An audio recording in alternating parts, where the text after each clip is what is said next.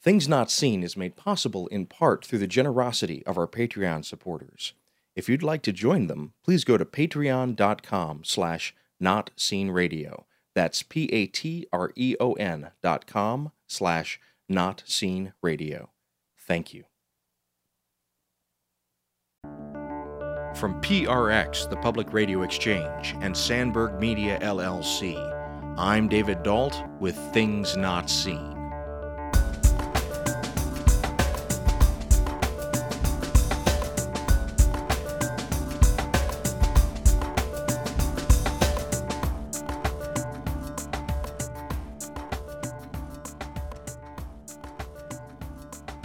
On today's show, a cry from the depths of hard drinking and hard living. We talk with Heather King, author of the new book, Holy Desperation, Praying as If Your Life Depends on It, about her journey and about the wisdom that she gained along the way. Stay tuned.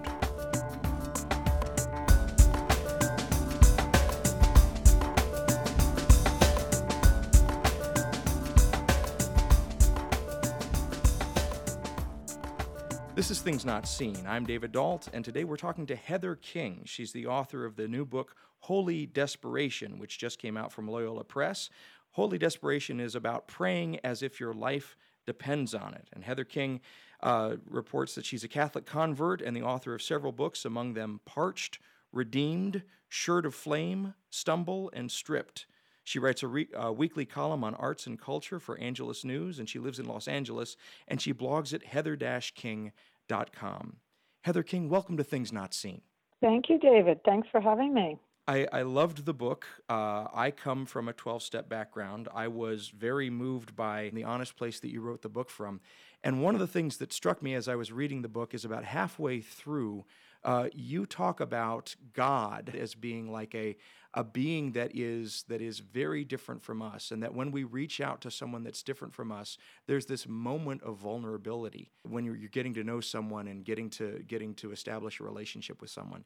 And what I took your book to be, just at the outset here, was a complete trusting act of vulnerability. And I just want to say at the beginning of the conversation how much I appreciated the authenticity of your voice, the honesty that you write from, and just the place of trust and outreach that you wrote the book from. Thank you. Thank you. I like the idea of identify, don't compare.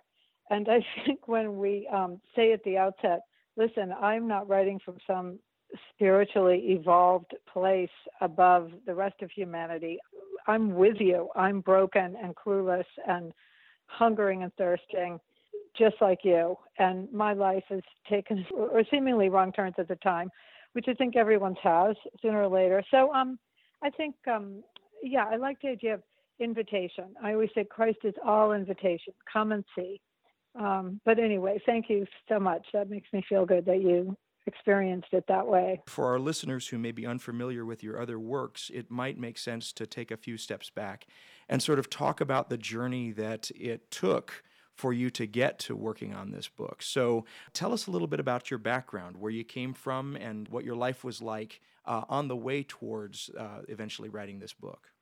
I grew up on the coast of New Hampshire, a very small town, and big family, 8 kids in my family, Protestant, grew up across the street from the Congregational Church, little town common, and went to Sunday school. Wasn't anti-God, but just didn't really see God as relevant to my life, that even as a child was sort of existentially tormented, and, as a big, deep thinker and would ponder. It was kind of had a little mystical sense. I mean, I always loved flowers and birds and all of that, but also my heart. I grew up in a home, my parents were not alcoholics, but our family was deeply affected by alcoholism. I'm sure going back generations. I have the disease. Lots of other people in my family have the disease. And so even though we didn't have active alcoholism in the house, I think all the baggage from that comes through kind of in your mother's milk, the shame, the guilt, the fear, the secrecy, the deep sense of being inadequate and that you're not enough and that everyone else has the rule book. So I had all of that. Didn't hook it up with, oh, that's what God is for, to go to with that stuff. I thought God was kind of the high school principal. You get straight A's and stay very, very far away because you do not want him to know what you're thinking. Or eventually, once I picked up a drink, really didn't want him to know what I was doing. And so I picked up, I was a good straight A student, athletic, played the piano, had all the outside stuff in place for sort of promising life.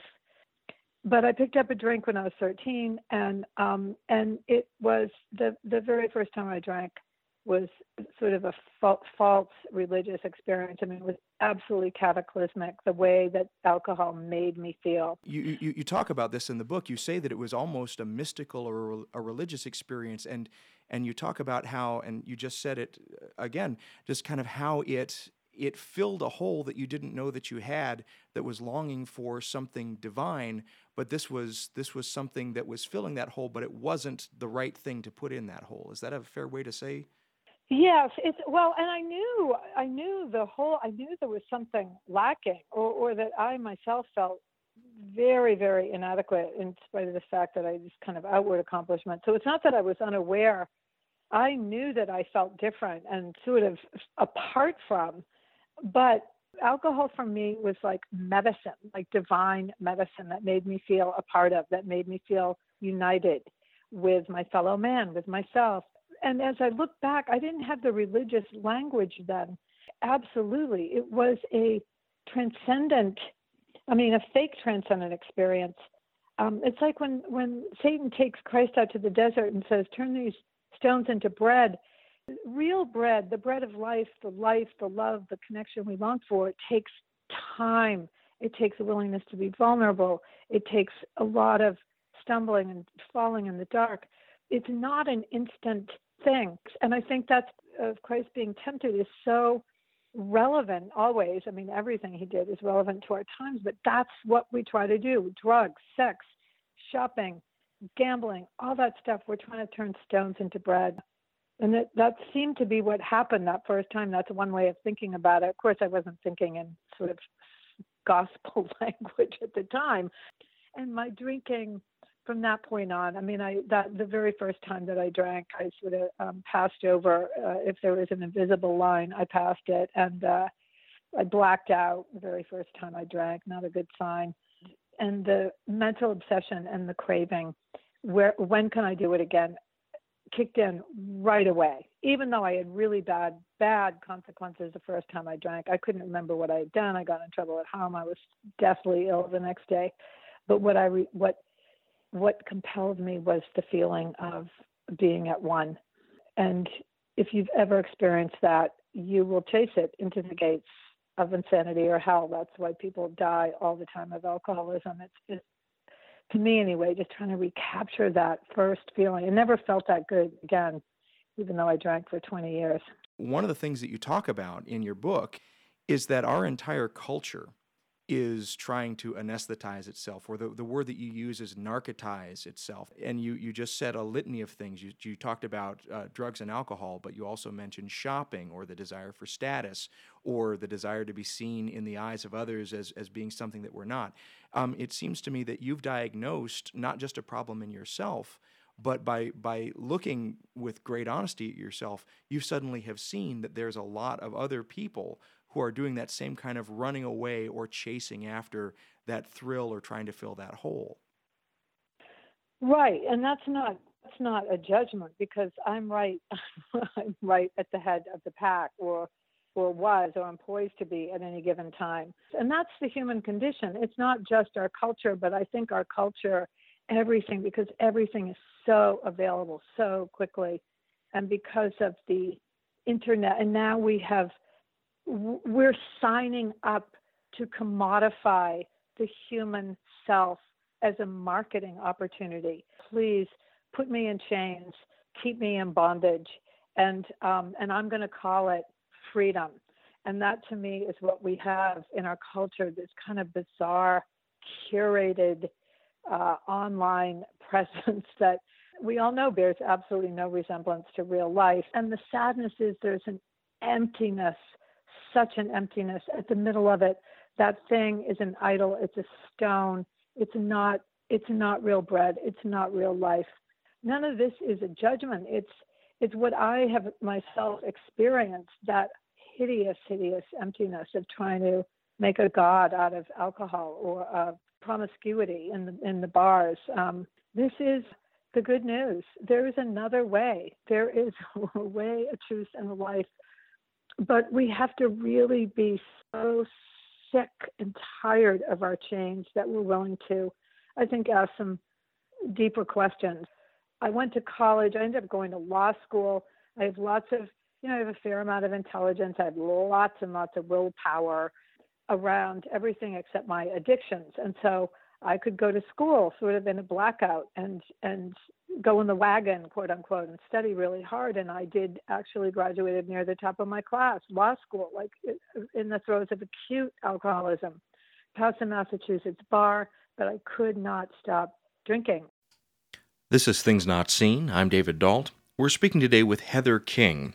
She's a Catholic convert and the author of several books, including Stripped, Parched, Redeemed, Shirt of Flame, Poor Baby, and Stumble, Virtue, Vice, and the Space Between. She writes a weekly column on arts and culture for the Angelus magazine of the Archdiocese of Los Angeles. She lives in L.A. and blogs at heather-king.com. King writes with candor and with honesty about her many years as an alcoholic and drug addict. She also talks about her conversion to Catholicism and the ways in which prayer has become an important and central part of her life. You can find out more about King and her work at our website, thingsnotseenradio.com. We'll be back in a moment.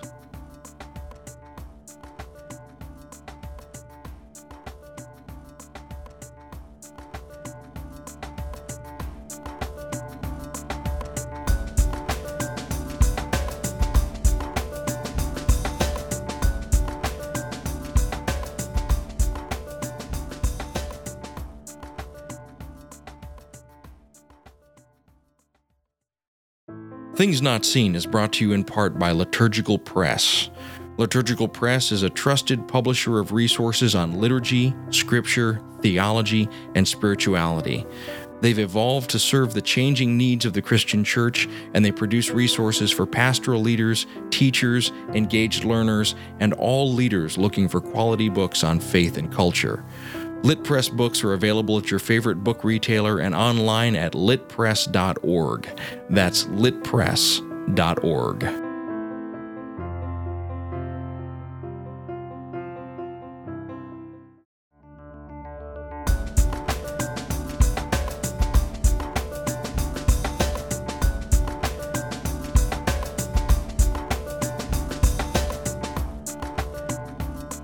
This is Things Not Seen. I'm David Dault.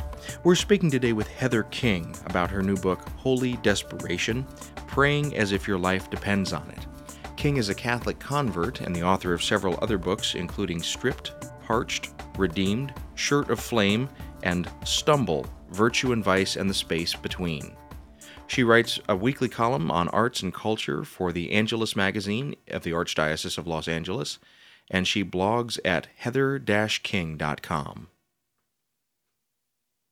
When I hear you talking about God being not the principal, God is not the one keeping score, it reminds me of my own walk to faith, and I think about a hymn that I heard years ago in the Episcopal Church. The first line of the hymn is, "My song is love unknown, my Savior's love to me, love to the loveless shown that they might lovely be. Oh, who am I that for my sake my Lord should take frail flesh and die?" And what I'm hearing and what you're saying is that, when we think about the kind of judgments that we cast on ourselves, the voices that we hear in our head are oftentimes human voices. They're voices of our mother, our father, they're voices of the people that have criticized us, and they get amplified. But what I'm hearing you saying is that when you turned that corner and you began to recover, you heard a different voice. Am I hearing that correctly? A divine voice that was a voice of forgiveness, not a voice of condemnation. Have I heard that right? Yes, I mean, it wasn't an actual voice, Of but course. certainly that was the sense. Yes, and I think there's nothing, and this is the parable of the prodigal son, nothing will sort of invite us to sort of sit up straighter and to start acting like a grown up and to pitch in than to have been forgiven for something we know we don't really deserve the mercy. And on top of it, it's not a grudging mercy. It's not a grudging forgiveness. It's like, well, okay, you can come sit at the table, but you sit at the very, very bottom of the table and don't say anything either. But no, the father in the parable of the prodigal son, it's not only are you welcome back, but here, you sit at the head of the table. Oh, we're so thrilled you're here.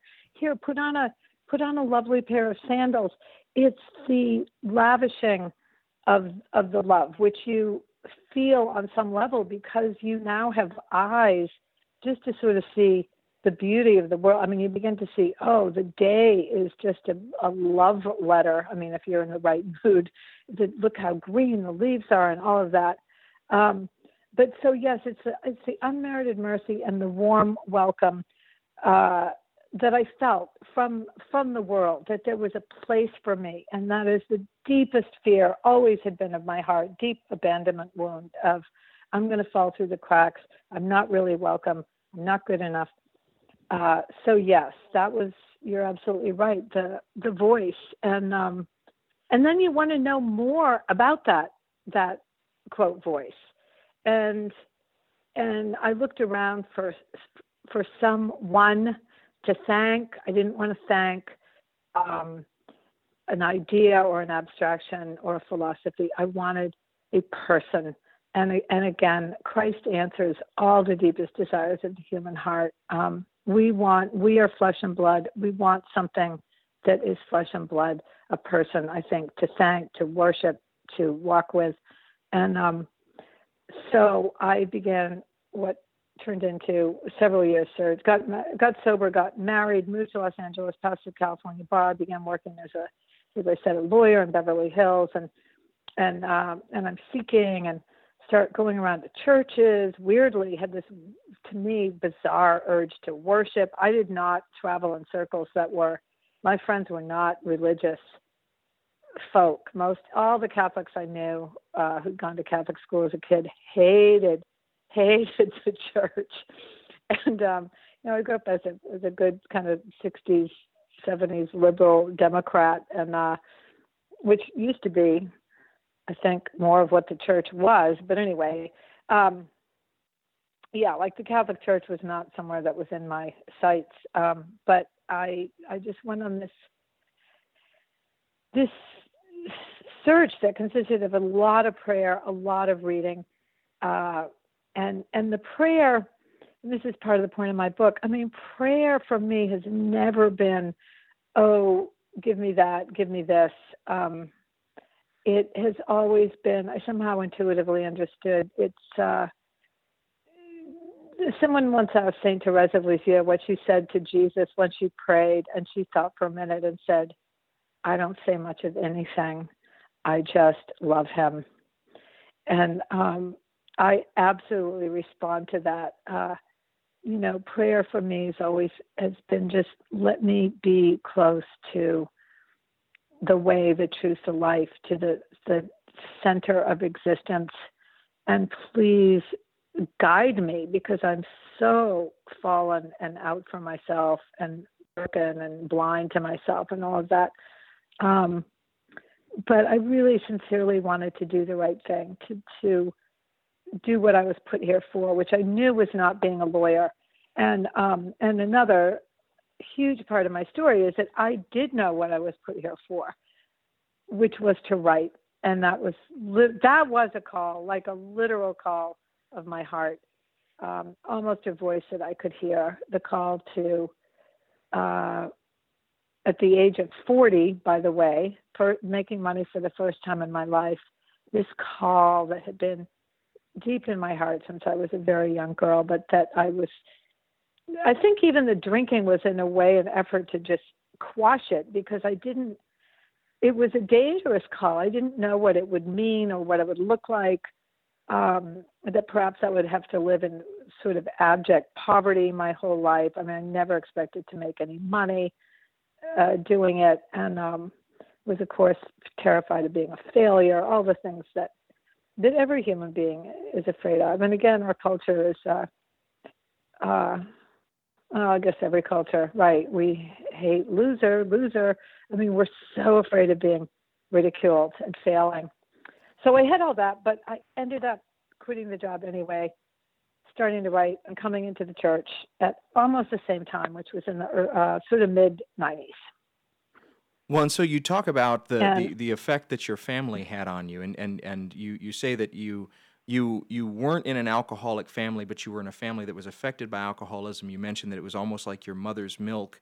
And then you talked just a moment ago about how our culture itself sort of takes this deepest dream that you had, this dream to write, and it seemed to pile on you all these things that said you're going to fail, you're going to be a loser, you're not going to do it right, people are going to ridicule you.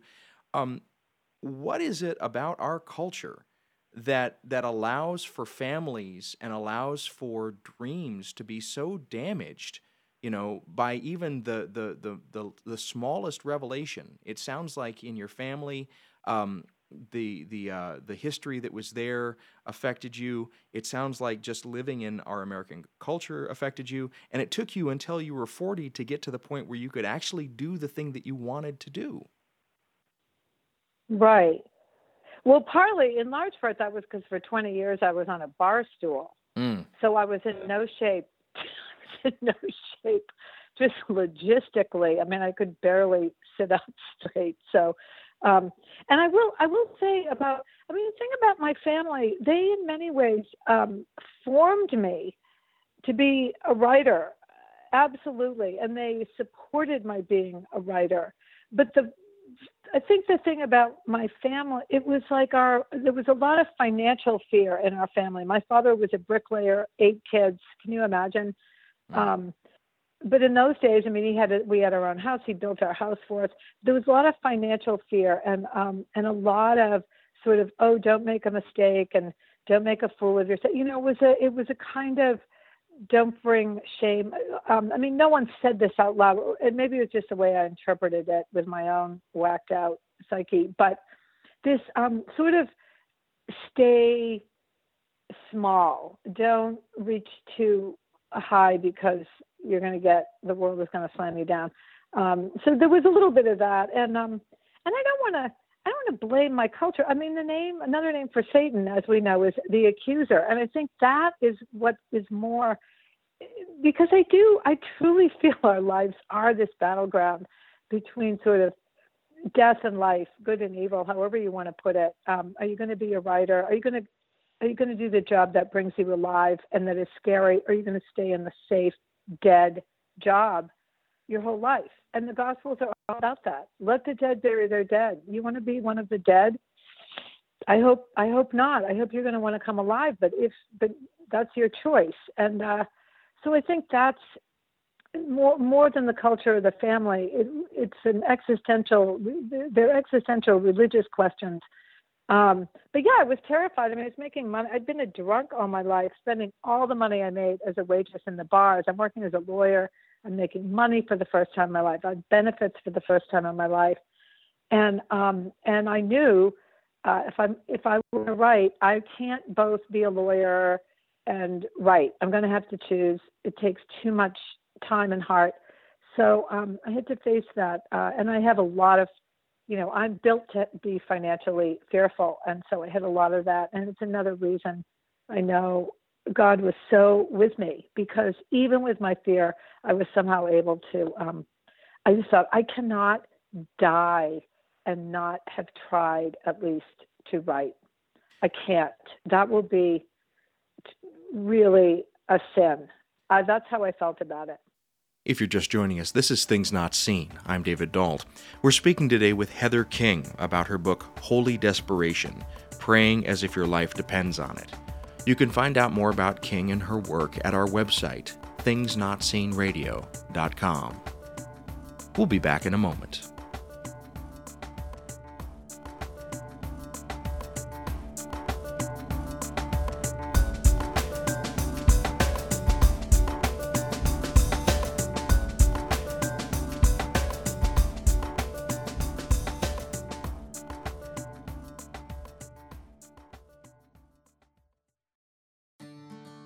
Hello, listeners. I just wanted to let you know about a new podcast that I'm launching with Emily Grassley from the Field Museum. It's called Divides Aside, and it's science and faith in conversation. This podcast is about laying down differences and finding new ways to understand each other. In these deeply personal conversations, me and Emily talk about our ways of seeing the world and why they so often come into conflict and why we so often disagree. But as the episodes unfold, suspicion gives way to a growing friendship. Listeners get a chance to glimpse the difficulties and rewards that come when we put our divides aside. You can listen to it on iTunes. You can follow us on Twitter at Divides Aside and on Facebook.com, also at Divides Aside. Please do listen in. We'd love to get your feedback. We'd love to learn how to do this better, and we'd love to share this conversation with you. Thank you.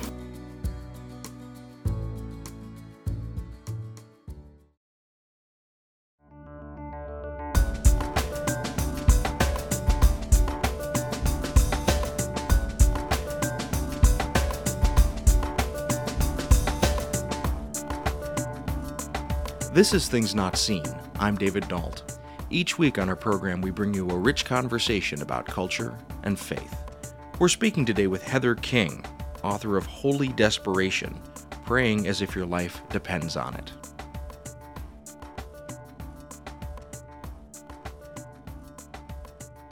On the show a little while ago, a woman by the name of Nina Paley, and she's a filmmaker and a cartoonist, and there was a point where she wanted to really just invest in working on this one big project, and she literally bought herself a ring and she wedded herself to the project. And it sounds to me like you made a similar decision. You said, I can't write halfway. It has to be either I'm writing or I'm abandoning writing. And so I love that moment that you just described where you just made the decision to step away and just take the reins and see where it went.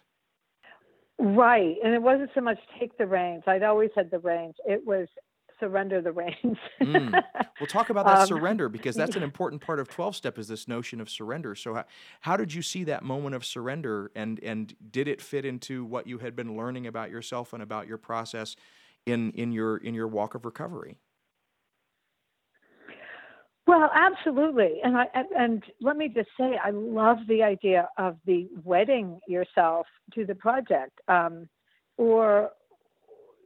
We have the whole Bride of Christ. The idea of writing to me as vocation with a capital V. And in fact, not only did I give up the job, I also ended up getting divorced. Several years later, I had converted. We'd been married by justice of the peace, but that's a valid marriage in the church. And so I had the marriage annulled afterward. But it did have anyway, I won't go into that, except to say I did realize at some point after I'd written for several years, I'm a one vocation person, and I can't have two. I can't. Not only could I not have being a lawyer and a writer, I couldn't have being a spouse and a writer. And that was another whole agonizing process that I write about mostly in my book, Stripped, which is about a little bout with cancer I had. But anyway, the surrender, well, and this is too, is straight Gospels 101, that we surrender ourselves. We die to our egos, to our will, to our plan for ourselves. I think that's another way of the death. We die to ourselves in order to be born anew, in order to be made into something new. And that's what the surrender consists in. When I got sober, I surrendered. I died to my identity as an alcoholic. My identity lay in alcoholism. That is literally what I was. What do? I drank. It absolutely ruled every part of my existence. And so that was one leap, one huge surrender, to say, I don't even know what my life would look like. I cannot imagine what it'd be like sober. And then I couldn't imagine what my life would be like as a writer. Literally, how do you spend your time, and how many hours a day do you write, and where do you write, and what does that look like? And I had neither as a Catholic nor as a writer, I interestingly had no mentor. I didn't know any practicing Catholics when I came into the church, and I didn't have any. I guess I took a couple of writing classes, so it's not like I didn't know other people wrote, but I didn't have someone ever to cheer me on, to validate my hard work really for a decade before I got in complete obscurity and relative poverty before I got a book published. But I had Christ, I had the church, I had the Gospels, I had recovery. I mean, it found my spiritual ground. And so those things absolutely sustained me. I mean, and they've continued to, because just because you get a book published, even though it's a huge, huge thing and a landmark, but, your life doesn't actually change at all. And so those things have continued to sustain me. And the surrender is ongoing and daily, many, many times a day. I was just listening to a tape by a dear friend of mine, Monsignor Terry Ritchie, and he was talking about the Lord's Prayer, and he said the Lord's Prayer is nothing any of us would have come up with on our own. He said like 2/3 of it is about thy will be done, hallowed be thy name. We tend to be all about us, even in prayer, or especially in prayer. Help me with my project. Help this thing come true. Help me to, we have an idea of how we want to look and how we want it to happen. And apparently, that's not, the purpose of prayer is not for us to sway God, who is clearly, utterly unswayable by us. It's to open ourselves to be changed by Him. Well, talking about prayer, in the book, you mention and talk about so many different types of prayer. There's one whole middle section of the book where you just talk about all the different types, and you talk about Lectio Divina, you talk about the praying of the office of the hours, you talk about the Jesus prayer, and you sort of go through these prayers that are sort of more formal, and then you move to the more personal. And as I was reading this, it reminded me of something that I've heard attributed to Mr. Rogers, Fred Rogers, where he says the most simple, the most basic prayer is just to say, "Thank you, God." And what I love about this book is that you're just giving us, it's like you're laying out the entire smorgasbord. You're just saying, here's all the things that you can sample from, all the ways that you can dip your toe into prayer in a big way, in a small way. But when we talk about prayer, when we talk about this practice, one of the things that also struck me is how it's similar in some ways to the rhythms of recovery. I think about the phrase, keep coming back, it works if you work it. And I just think about that in relationship to the way that you're describing prayer. Keep trying to come back to this place that is centered in God. Keep trying to come back to this place that is reflective of the will of God and the love of Christ, and it will work if you work it. Yes, I think that's absolutely... because what else is there? Right. The sort of the discipline, the perseverance, I'm going to keep showing up to this particular time and place every day because that's my policy, sort of, out of obedience. That's how I write. I write really in the deepest sense out of obedience because I know that is what I was put here to do.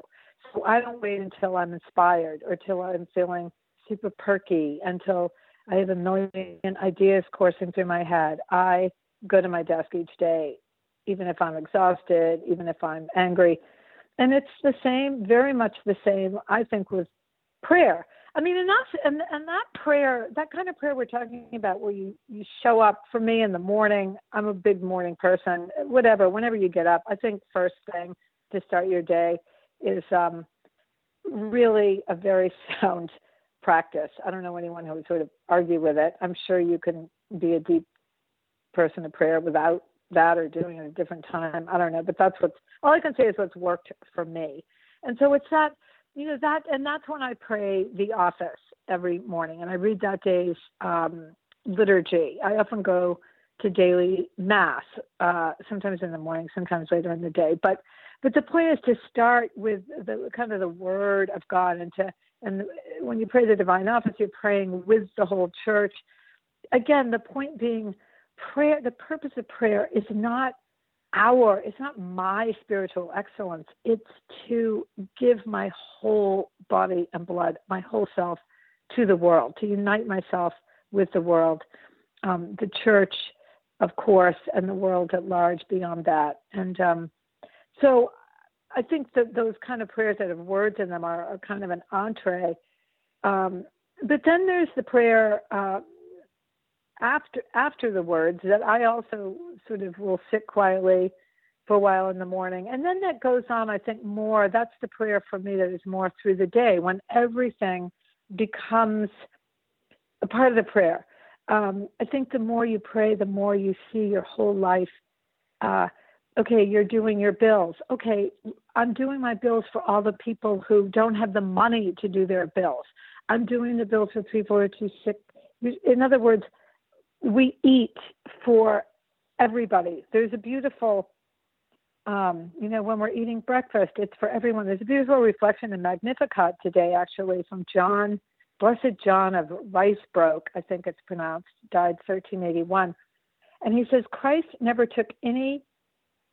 he says his sacraments and his gifts are common to all. Christ never took any food or drink, nor anything that his body needed, without intending by it the common good of all those who shall be saved, even unto the last day. He ate and drank for our sake. He lived and he died for our sake. His pains and his sorrows and his miseries were of his own and for him only. But the fruits and the profit which came forth from them are common to all. And I think that's what prayer gives us, this richness and fullness to our life, this kind of ability to be attentive and to observe and to be present. And then our whole life becomes or can become a form of giving, of sacrifice, if you want, but also at the same time, of course, of receiving. And so it's utterly nourishing and life-giving. And this, of course, I want to emphasize, is under the best of circumstances, or I should say when I'm in the best spiritual shape, which, of course, is not all the time.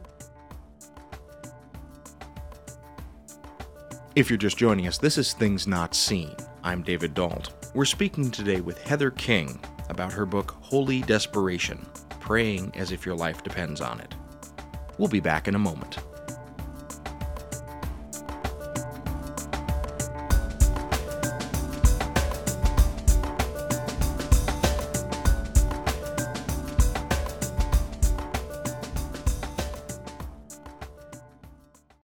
Earlier in the program, we talked about advertising, but there are ways to support Things Not Seen even if you don't have anything to sell. I just wanted to take a moment and give a quick shout out and thank you to our Patreon supporters.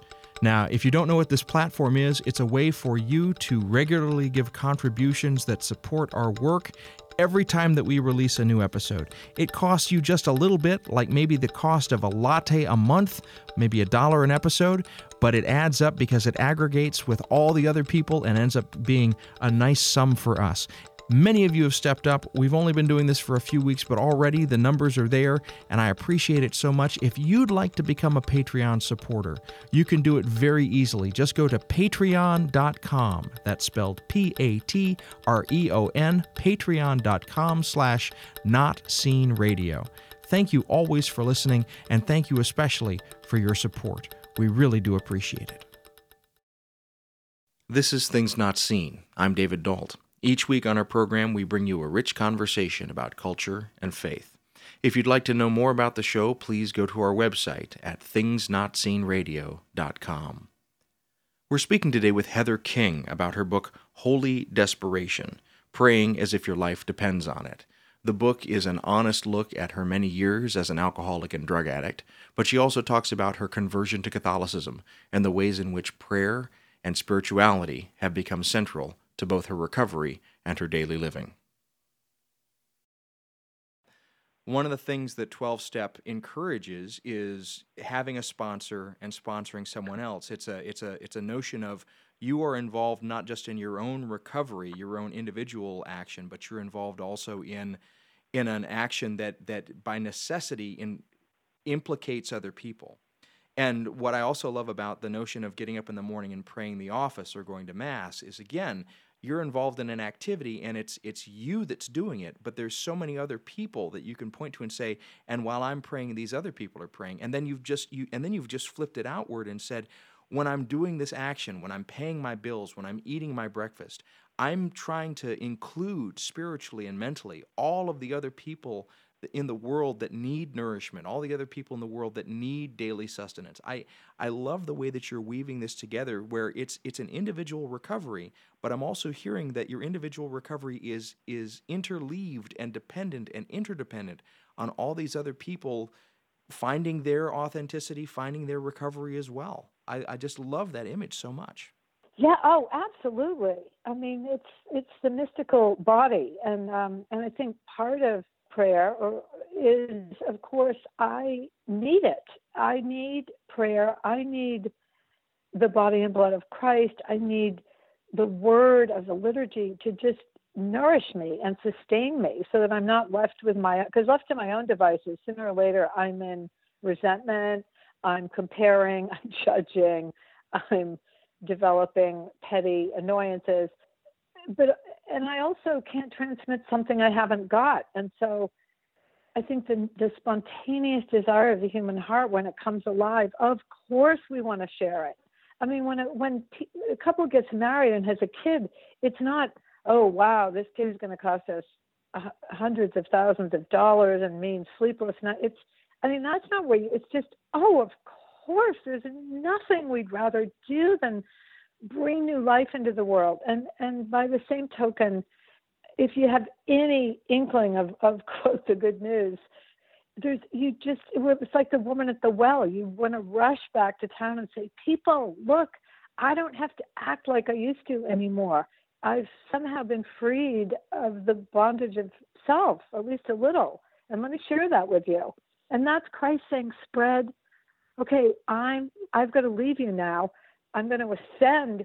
You all spread the gospels to the end of the earth.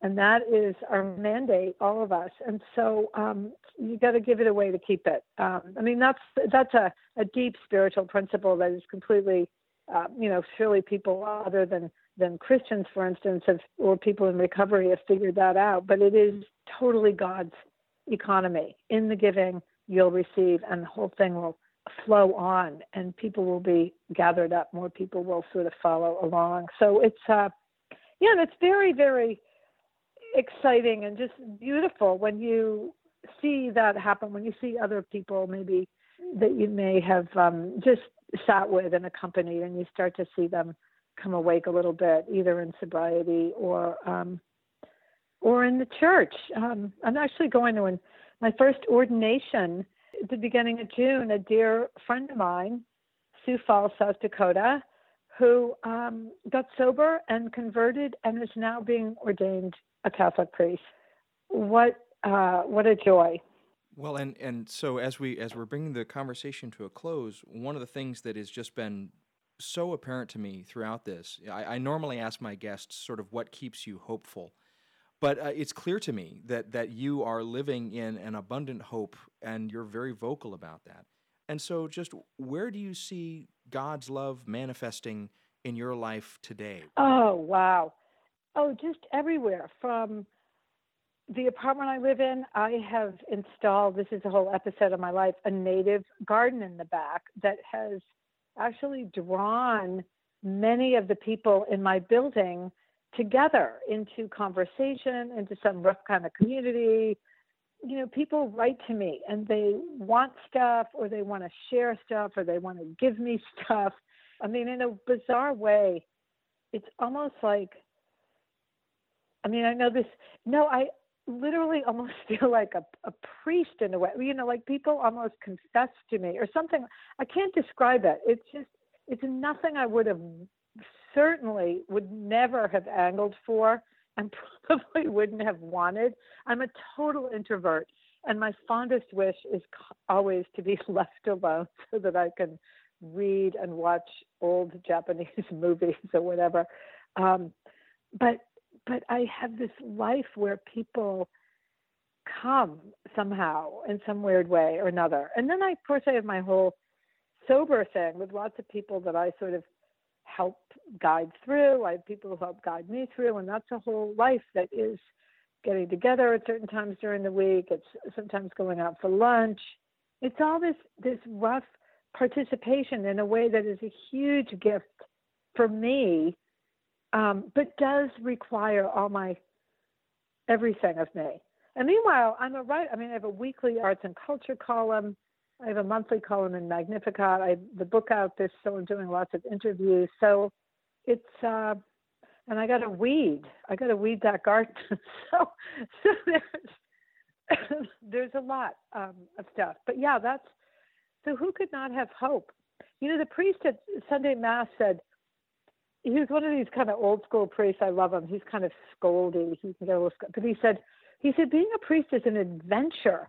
You're never alone. You don't have to watch soap operas because you hear it in the confessional, and you're always being called to some new place. And I really identified with him. Heather King, I have so enjoyed our conversation. Your book, Holy Desperation, I needed to read this book, and it hit me at a really good time. And just hearing how you have both worked your recovery, but also the ways in which you've given yourself to writing, and you've given yourself to this thing that you've admitted is not something that you're comfortable with, sort of being there and being present for other people. It's an inspiration to me, and I just want to say thank you for taking the time to speak to us today. Thank you, David, so much for having me and for letting me natter on. I really appreciate it. We've been speaking today with Heather King about her book, Holy Desperation, Praying as If Your Life Depends on It, from Loyola Press. King is a survivor of years of hard living. Her first prayer of desperation was said on her knees while she was strung out and half drunk. Her recovery remains the central fact of her existence. She became a Catholic 20 years ago and says that the paradigm of the crucifixion and resurrection and the parable of the prodigal son all made perfect sense to her. You can find out more about her book at our website, thingsnotseenradio.com.